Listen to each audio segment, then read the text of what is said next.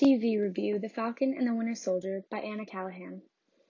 The Falcon and the Winter Soldier premiered its first episode on Disney Plus on Friday, March 19th. The short series will consist of 6 episodes and finishes releasing on April 23rd.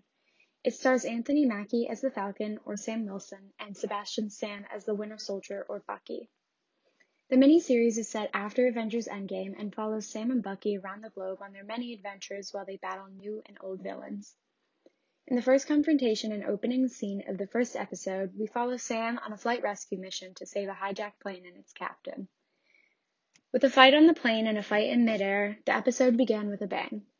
He eventually touches ground where he meets with a partner and new character, First Lieutenant Joaquin Torres, played by Danny Ramirez.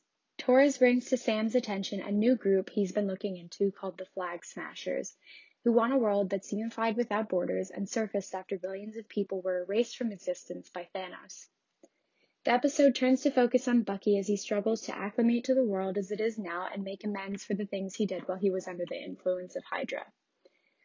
The new series is a great mesh of action and emotion and takes time to focus on all the problems created after the blip, which was when the people vanished were returned.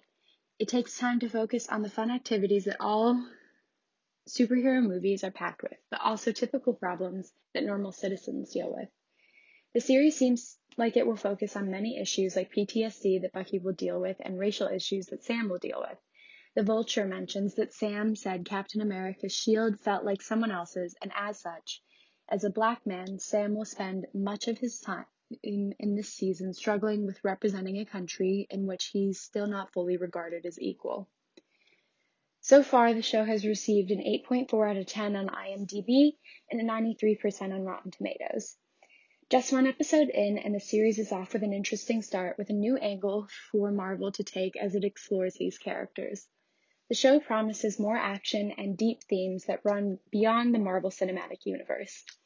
5 out of 5.